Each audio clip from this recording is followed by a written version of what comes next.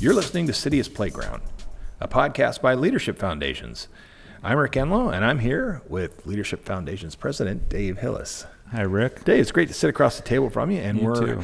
in our fourth episode of this series where we are reflecting and learning and remembering and celebrating the 40 years of Leadership Foundations. Yeah, it's every time you introduce it that way, I do have this moment of pause where it's like 40 years. Yeah. But it is, it's just absolutely fun to be able to celebrate this. In fact, I was just on the phone with Reed, our founder, last week, and talking through just some of these really critical things that took place, and how Reed would even say to this day, I mean, the fact that we are here 40 years later is a bit of a miracle. It's a testimony, you know, in some ways a kind of demonstration of God's faithfulness. So it's been very enjoyable to do this with you. Well, I mean, I agree with you too. Sometimes I'll see, just the year 2018, and I'll go, oh yeah, I forgot about that. Mm-hmm. You know, it's here, and now it's halfway gone. But the thing we're doing in this series is we're taking a look at some of the significant events, certainly the people, and often the milestones that have led to the larger network. And especially in this episode, we want to talk about how that emerged from just kind of an organic group of relationships into an actual organization. Yeah. And we're referring to some of these milestones as Ebenezer stones, in case somebody missed one of our previous episodes. Yeah. It's a lovely image in the Old Testament, and essentially it's the idea that God was doing all these wonderful things, whether it was, manna from heaven, or dividing the Red Sea, or protecting them from some plague, and they would get through it, and God thought it would be probably important for them to remember that. And so the way he did it in a very practical kind of pedagogy was build some stones Right. that would remind you of God's saving grace. And I've thought at times, particularly in a desert culture like that, Rick, that at some point, some father would be walking out with his granddaughter, and they would look around, they'd see all these little mounds of stones, throughout the desert, and she would probably say, "What is this? What does this represent?" And it would instantly jog, the grandfather, the grandmother's memory.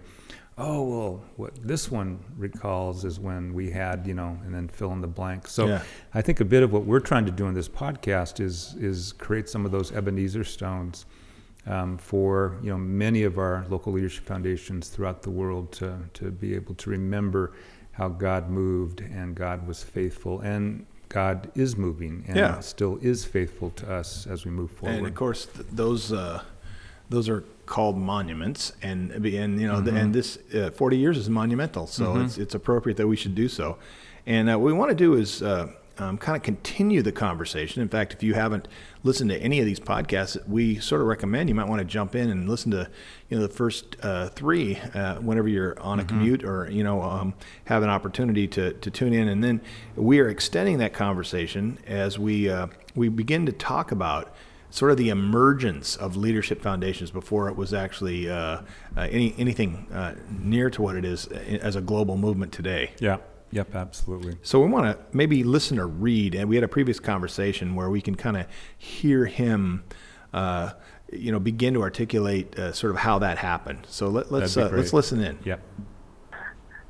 We had a lot of exciting things going on, and so my peers in Young Life, people who had been in their cities, Bud Eipelman, Chicago, Larry Lloyd, and Memphis, et cetera, you'd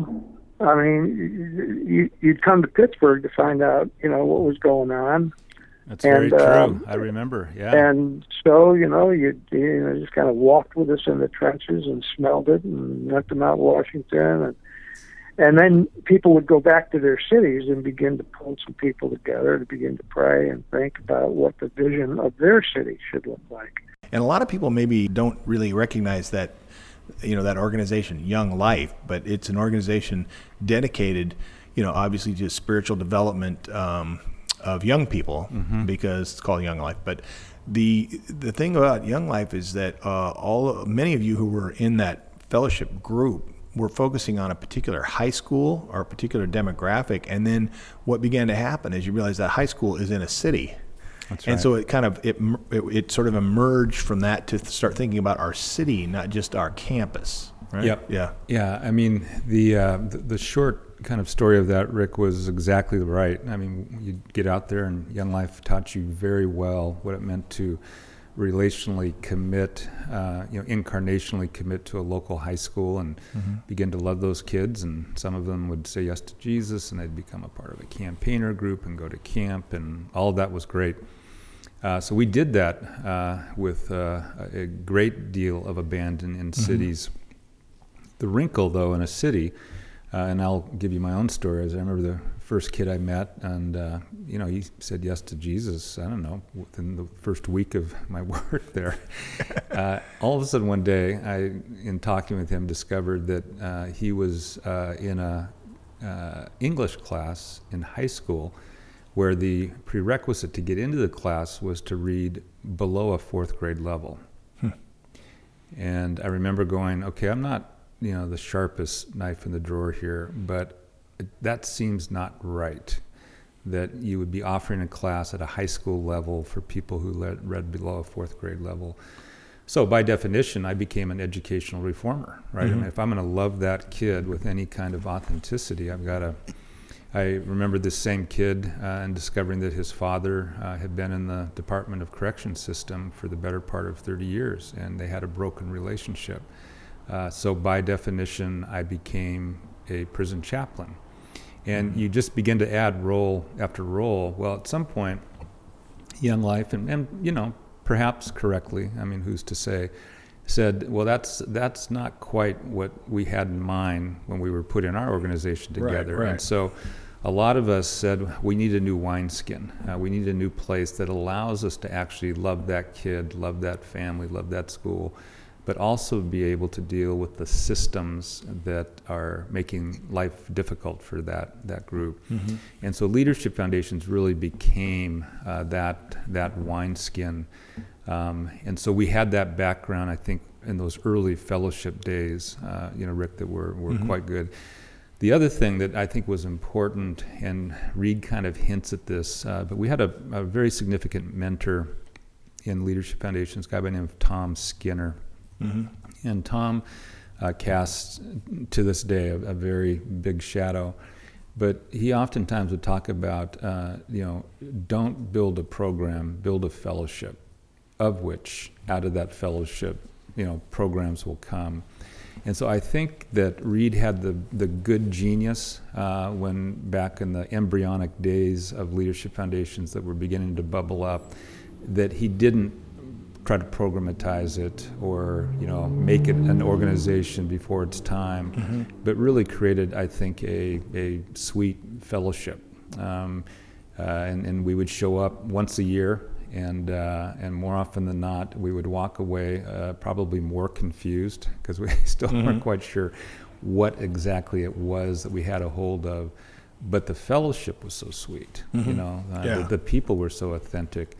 That you just found yourself saying, I'm coming back same time next year as well. Yeah, well, one of the things we teach at the University of Washington is this sort of background on paradigms. And, this is what you're describing is a paradigm shift, and I didn't know a lot about that until I started reading.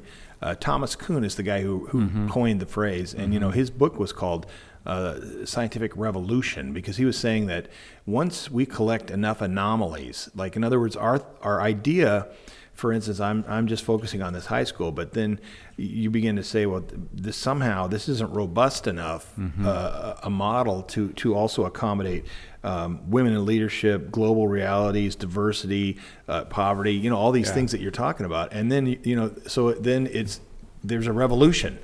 And it's no small thing when you think the sun is at the center of the universe and somebody else thinks the earth is at the center. I mean, this that's quite a bridge. Right. So I think that part of your the fellowship that then began to expand was really this paradigm shifting that we're talking about, and the idea of moving from sort of an informal collection of, like you said, just really great times together to all of a sudden an organization that that has some kind of a cohesive and adhesive quality that looks at some of these issues that are urban issues, right? Yeah.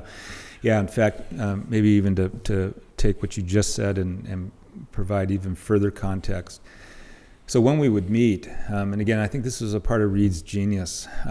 We would come up and show up, and oftentimes our fellowship time was characterized by, Reed would bring in, his latest, best Catholic friend. And, for a bunch of young life people, I mean, the notion of sitting for a weekend around a Catholic theologian was, a bit mind-blowing. Right, yeah. Stretch. Those paths did not cross. But you walked away going, so I guess Catholics are really, like good people. Love Jesus. And, the next year, Stefan de Beer, who from Pretoria, South Africa, and here he's doing it. And so we're thinking, okay, our theology's got to be bigger. Our global footprint, we've got to take into account cities, not just in America, but around the world. The other thing that I think Reed did, and to this day still does a spectacular job, is that there was a kind of vulnerability. I mean, we knew we were up against a vision, or kind of rallying around a vision that was so immense. It was so big. I mean, the whole idea of the whole city, whole leader, making a better world. Like, come on. So we just, time and time again had failed. And Reed, to his credit, allowed for that space for us to show up. And so it was those ingredients, and then many others as well, Rick, where we began to say, okay, if there is going to be an organization that is, going to, move us ahead, it's got to take those kinds of things into account. So, and now there's some phrases that have become kind of common in some ways to some that have been on the journey, but are still packed with all kinds of meaning, like community in mission. Yeah. Yeah, it's a phrase that I think carries great weight to it with Leadership Foundations, because again, we didn't want to move away from this fellowship, to an organization and not still have a rich fellowship. Right. But we also recognized that if there wasn't some organization attached to this fellowship, it probably wasn't going to last very long. And so we were in search of a phrase that really captured that tension. And it was actually Jack Fortin, who we've talked to on this podcast before, that began to help us think about, what you're talking about, and what, again, has a deep biblical taproot to it, is you're a community in mission. You are a community, you're a fellowship that needs to have a big enough vision in order to justify your community.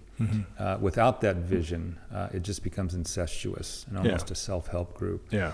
On the other side, you actually need to have a big enough vision that actually justifies the community. And if it doesn't then have a community that's attached to it, you are exhausted. And so I think to live out of that space where we are this community, we're committed to one another, we pray for one another, we do all the things that a fellowship does, but we have a very clear and I think focused mission to move us forward. Yeah, and I love that. I've had a chance to work with Jack a little bit, and sometimes when you're coming into a meeting that I've been involved in, where there is a lot of tasks, a lot of things we're trying to get done here, and the way he starts out the meeting is, who wants to talk about the fire in the hallway in their own life, or there's just there's a sort of a recognition that, hey, we're all just in this community, we're together. Yeah. We're going to be honest about what's happening, and now let's attack whatever the agenda is. And I think you need that balance, or else it goes, like you said, it goes either direction, and it's not Leadership Foundation. So that is again foundational to the LF idea. And then talk to me. You're the one I heard this about from, but the idea of as Jesus got closer to the cross, tell me about a little more about that. Yeah, it's been a really interesting discovery, maybe for me. As I've tried to spend time in the Gospels, and probably like all of us, became familiar with just a whole host of stories that you went back to time and time again. But I begin to notice this trend. And the trend, essentially, and it's most well articulated or picked up in the book of John, is that as Jesus nears, the cross, and we see this arc, he's now come to Jerusalem, and he's, well aware of what is in front of him. That instead of things getting more divided, more, compartmentalized, that Jesus actually, the fellowship seems to increase until by the time you get to John 14, 15, 16, and 17, I mean, you almost sometimes think you're listening to a conversation that's taking place in a bedroom. Yeah, I mean, there's that kind of softness to the language. And so my central argument, Rick, was the bigger the vision, the more you need the fellowship, not the less. Right. And I think most organizations do just the opposite. It's like, if there's not a big task, well, then the fellowship's really fun, and we love the coffee hour. But boy, now we've got work to do, and we don't fellowship anymore. And I think a recovery of, nope, actually it's just the opposite. The bigger the vision, the clearer the vision, the more you need that fellowship and to have each other's backs. And that, once again, speaks to the point of our last podcast, which was having a theology as big as the city. I mean, if you're looking at trying to change, and work with God, in a city, like you said, the task is daunting, and so the community and the fellowship needs to be, as important. Now, when we as you emerge from a fellowship group to see, you start getting organized, you start having these foundational, concepts, community and mission, the bigger the endeavor, the more intimate we need to maintain. And, and this network starts to kind of emerge. Then you decided, let's go ahead and write down a few things here. Yeah. So now we have the LF values, right? Yep. So I was going to go through this little exercise here, and I'm going to mention the values, 10 values. And of course, values are essential compasses, when you're navigating. And so, but why don't you highlight them? Yeah. And maybe just to preface, as you talked about these, there were two things that I think, again, really guided the development of these. The first was this central theological idea that, we are going to be as effective and, as, significant as we stay true to the incarnation. And so what does the incarnation, if you took that as a central theological idea, push you towards in terms of just values that you would hold on to? The second piece was something that you've talked about a lot, Rick, and that is we don't have to make these up. Let's just look back over our shoulder and look at where our, mothers and fathers kind of, circled around, and what were the things that they were talking about, right? What were the things that they were lifting up, so that, in a sense, the values were already embedded there, and we were just simply unearthing them and bringing them to a level of visibility. Yeah, and of course, then any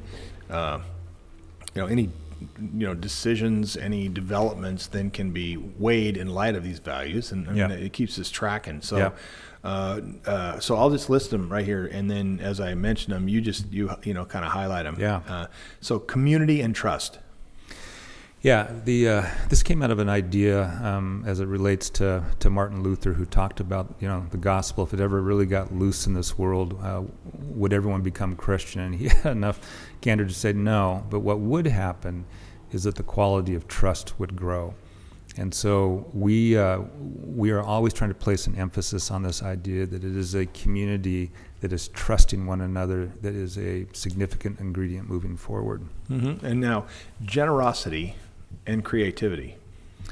Yeah, again, we think it's two sides to the same coin, but this spirit of generosity, this idea about what you have needs to be given away, and it needs to be given away in fresh and thoughtful and creative, ways that can help bless each other. And again, these are all descriptive of the incarnation. And Exactly.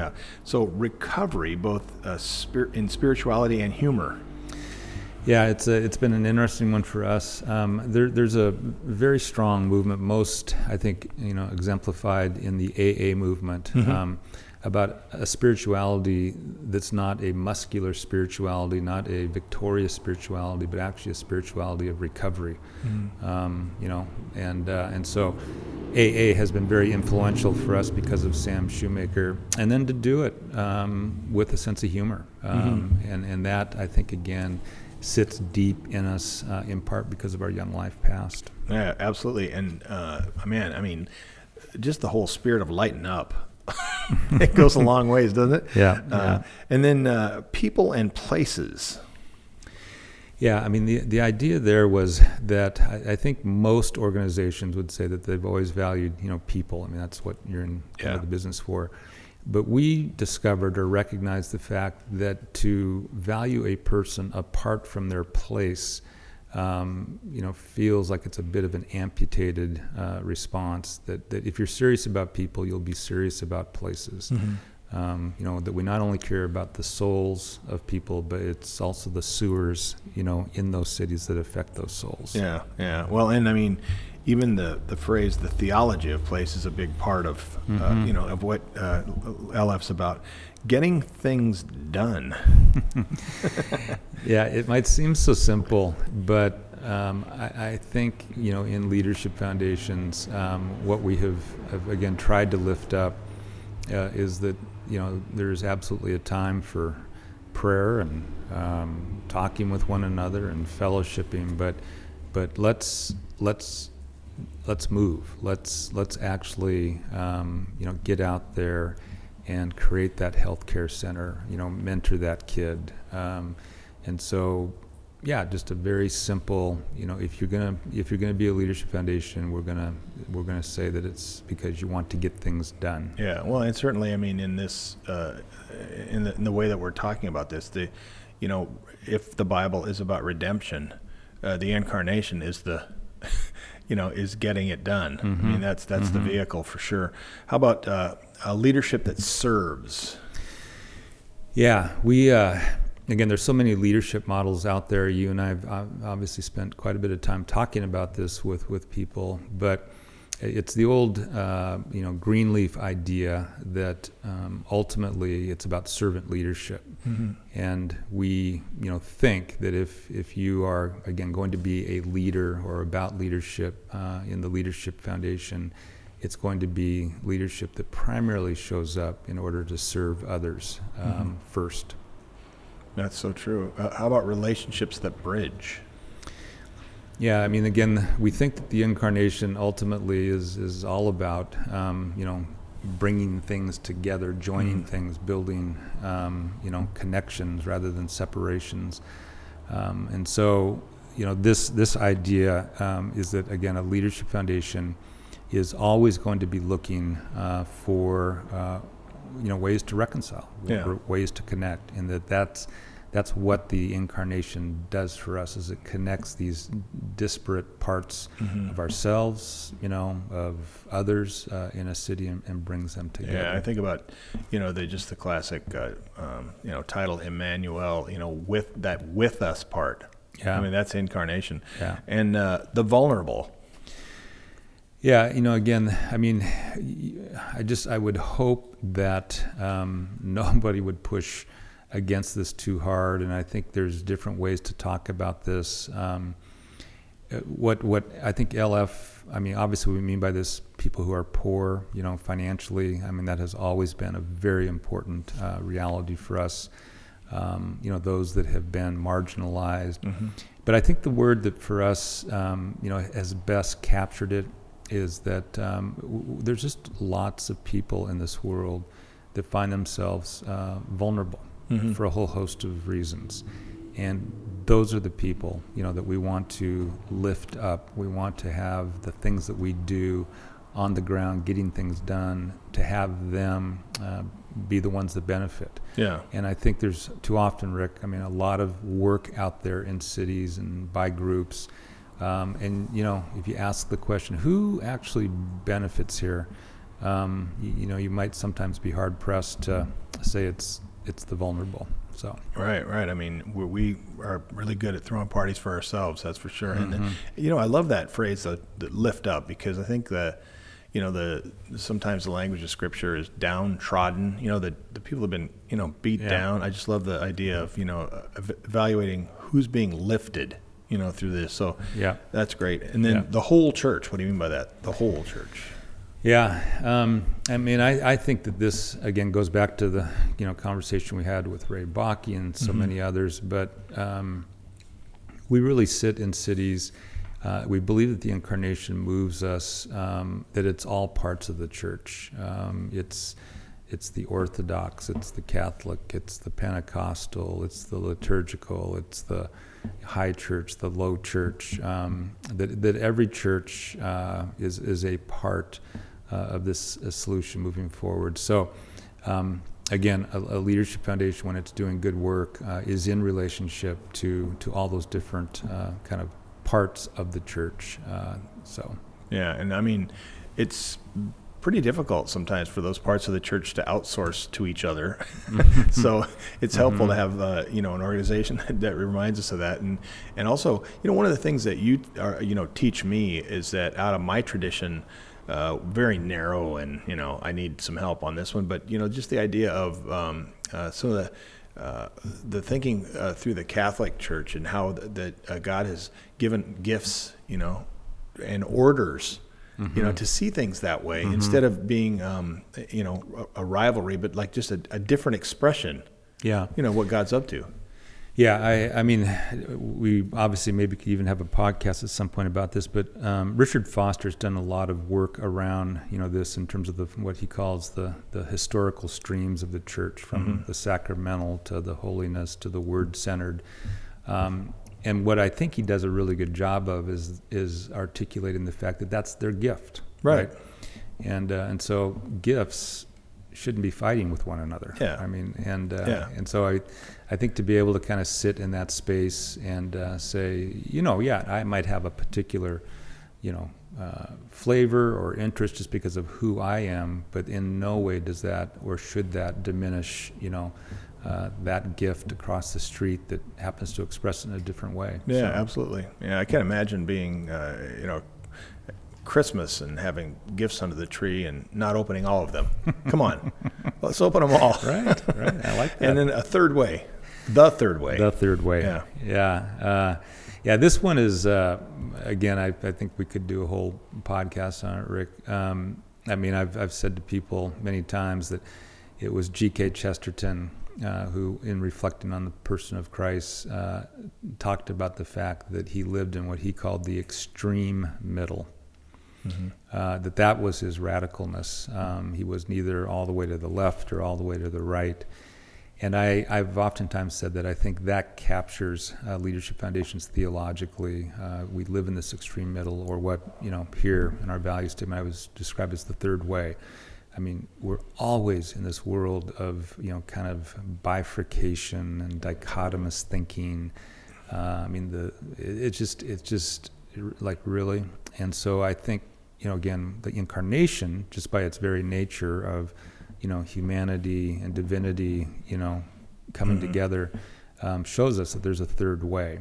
And that, I think, is sitting with a lot of really contentious, maybe even at times intractable issues, and saying, might there be a different way to frame this or to think about this that can get us moving, right? That can get us down the road a little bit further. And again, I want to be careful and say that I am absolutely and utterly, convinced that, people have some really strong positions about some issues that probably feel like life and death to them.